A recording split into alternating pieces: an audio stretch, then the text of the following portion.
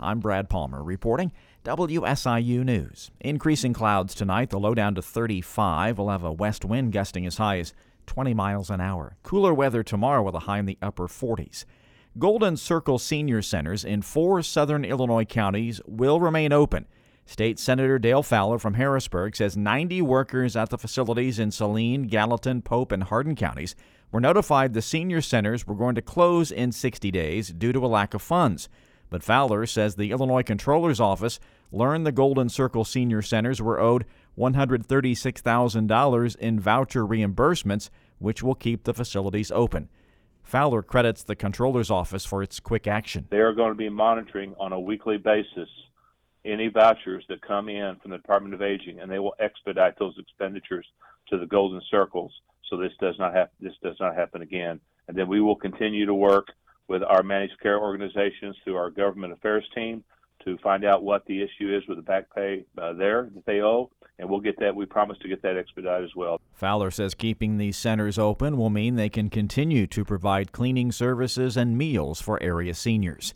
Illinois Governor J.B. Pritzker wants to spend millions of dollars to help decrease the numbers of black women who die during pregnancy or shortly after giving birth. His plan includes $4.4 million to study the state's maternal mortality rate and create a plan to help pregnant women and new mothers. It also includes $1 million to help midwives and other community-based providers open practices and gain Medicaid certification. Carbondale-based independent doula Chastity Mays says the state needs more providers helping pregnant people. Removing the barriers for Black women who are doulas, midwives, lactation consultants is just going to open up the doors for them to serve the clientele that we need to reach. Governor Pritzker says community-based care is necessary to reduce the state's racial disparities in maternal mortality. According to the Illinois Department of Health, Black women are 3 times as likely to die from pregnancy-related medical conditions as white women. Governor J.B. Pritzker is asking for a much more modest increase than he did last year to the MAP grant that helps low-income students pay for college. State data show more than 60% of Black and Hispanic students in Illinois rely on the aid. WBEZ's Lisa Corian-Phillip reports. Last year, Pritzker asked and got a $100 million increase to the Monetary Award Program, or MAP grant. Lisa Castillo-Richmond leads the Illinois-based advocacy group Partnership for College Completion. It will only be increased by $10 million this year, which could mean lower aid amounts for low-income applicants, or it could even mean students being denied grants, depending on when they apply for them. Even with recent increases, researchers have found the average MAP grant covers just a quarter of the cost to attend a 4-year public university in Illinois. Lisa Corian-Phillip, WBEZ News.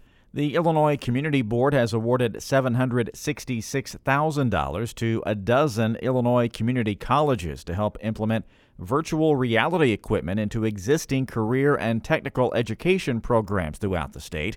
Overall, the funding will allow recipient colleges to purchase VR hardware and software to recruit and instruct students in a variety of workforce training programs for industries including but not limited to healthcare, criminal justice, manufacturing, and HVAC.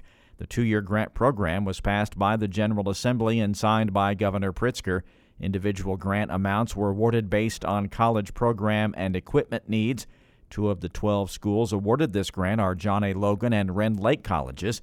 Grant funding can be used to purchase VR hardware and software to expand or enhance current career technical education students' recruiting practices using the VR technology, or they can start a new CTE program to include VR technology. I'm Brad Palmer reporting, WSIU News.